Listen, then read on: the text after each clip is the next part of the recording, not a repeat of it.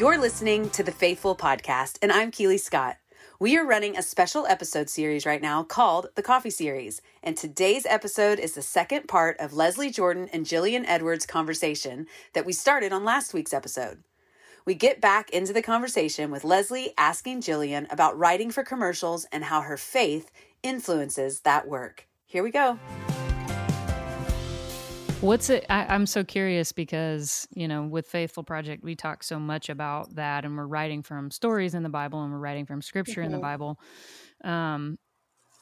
For you, when you're walking in, and this is just my curiosity, so I'm assuming it would be everyone else's curiosity. What's it like walking into a space where you're writing for a commercial? There is an assignment, it's a very different assignment. For sure. What are the major differences that you experience as a songwriter walking in for something like Faithful versus something like a commercial? And how do you prepare for that? Yeah, for me, a lot of times I don't know the other person really well. A lot of times we might have mutual friends, but sometimes we don't. And we're both, our publisher put us together, and we both write songs for those types of things. So a lot of times it's someone who I might end up having a lot in common with. I might have nothing in common with, but I think that's part of what I love about it. So the preparation for me, in the car on the way there, is praying. I'm so grateful to have this freedom,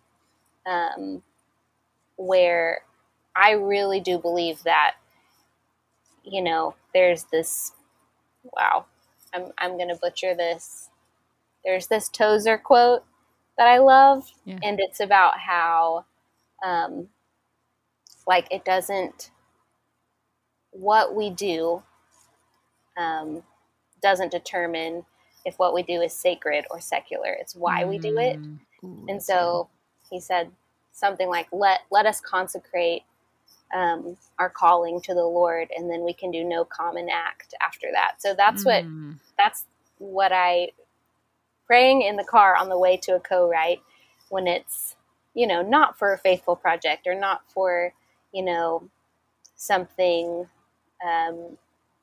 sort of in that realm. I pray Holy Spirit, let me honor you in this. I consecrate this right to you.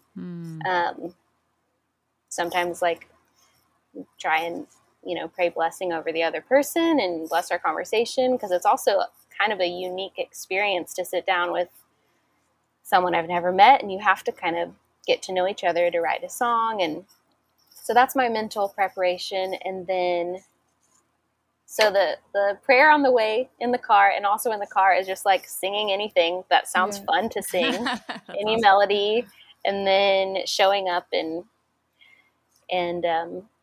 sometimes they already have an idea going and we jump in, and sometimes I sing my little, whatever I was singing in the car on the way there, or sometimes we find something together after we get there. But I think the thread that stays the same with any type of songwriting process for me is if I'm showing up the way I want to show up, the moment when the song is written and we demo the song that day, stepping up to the microphone and praying a silent prayer of just let me worship you in spirit and in truth. And, there's a lot of, I don't know, I just have to believe that God delights when we're doing something we delight in, Oh, for sure. So, I kind of bask in that freedom of a love song, a country song, a worship song, all of it, I want to show up with the same sort of capacity to worship. I love that. Does that make sense? Oh my gosh, it makes so much sense. And it triggers so many other questions in my mind.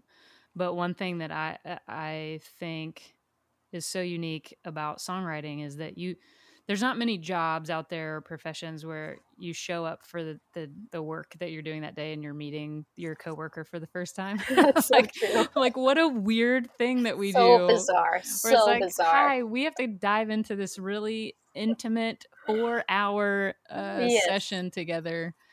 Come up with something common, finding a safe space together, creating music together.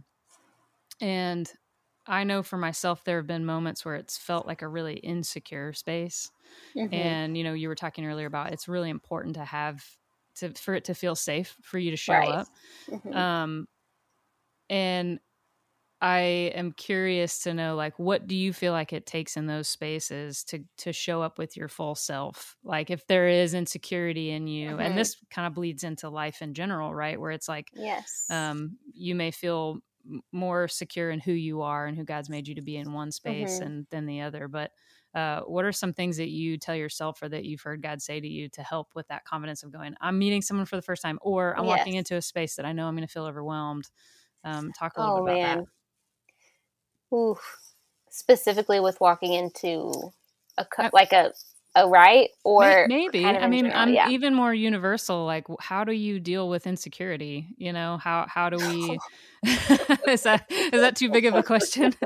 I'm happy to answer question. too. Yeah, the question. Well, but it's like, it's funny because we talk about co-writing like it's not a big deal, but it is a big, it's like, it is, you're meeting a complete stranger. And so for sure, I'm thinking about it in that context, but I'm also thinking about the universal language of it is we all struggle with insecurity and yes, trusting ourselves and the voice of God within us. And yeah, what's that process like? Yes, I think in the writing, as far as directly related to a writing process and being in a room with another person and feeling safe, like I can't depend on the other person to give me that. So not depending on that. It's such a gift when it is someone like you who does give me that. But I can't depend on the other person. And you know how it is when, like, you have to sometimes not run with your idea and sometimes completely shift gears, and sometimes the other, a lot of times the other person's, idea is better. And, so it's not about dealing with any insecurity. Certainly isn't about, like, how good can I be, because that's always going to be, a losing game. But I think as far as writing, for me to feel secure, I think I have to just go back to, like, psyching myself up in a way, and also being prayerfully aware and believing, like, I was made for this. I was made to do this. Yeah. And even if, and that's what I try to do also, like recording a vocal. It's like, maybe this is a song that's, like, outside of my comfort zone. But, like, how would I sing this right now if I believed I was made for it? And so that's kind of like prayerful self-talk a little bit. And I guess that's the first thing that comes to mind as far as how do I feel safe in a songwriting process without depending on the other person to make me feel safe. And just remembering that whatever I contribute doesn't define, who I am. God defines who I am. But I have all sorts of insecurity and all sorts of life. It's definitely an ongoing, it needs to be an ongoing conversation I have with God. And it has to do with just remembering that I'm not defined by perception of who I am, or any perceived failures, or any perceived successes. What's interesting about that, because I was thinking as you were talking, is like, insecurity is almost like our own inner judgment, right? Like, definitely, when you walk into a room, I'll say this for myself. When I walk into a room, like I'm not looking at I'm not judging people the way I'm judging myself. Exactly. I'm so much more generous and gracious and open and encouraging with other people. But then the internal voice is like, you are not good at this.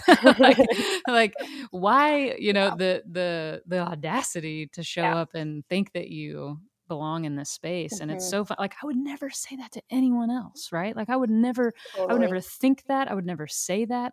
But yet I say it to myself. We say it to ourselves. And so it's so interesting how insecurity becomes for me such a source of anxiety, where I'll go like, ooh, and it's that wrestle where in reality, like nobody's thinking the things about me that I'm thinking about me.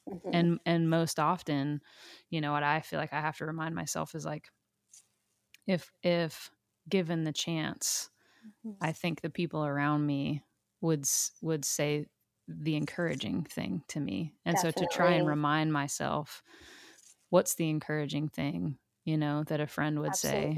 What's the encouraging thing that I would say to a friend?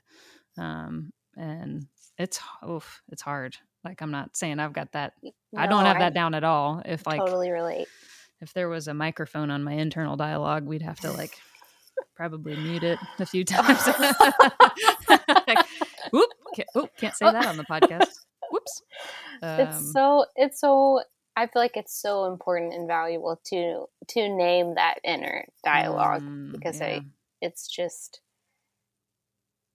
to name that it's there. And,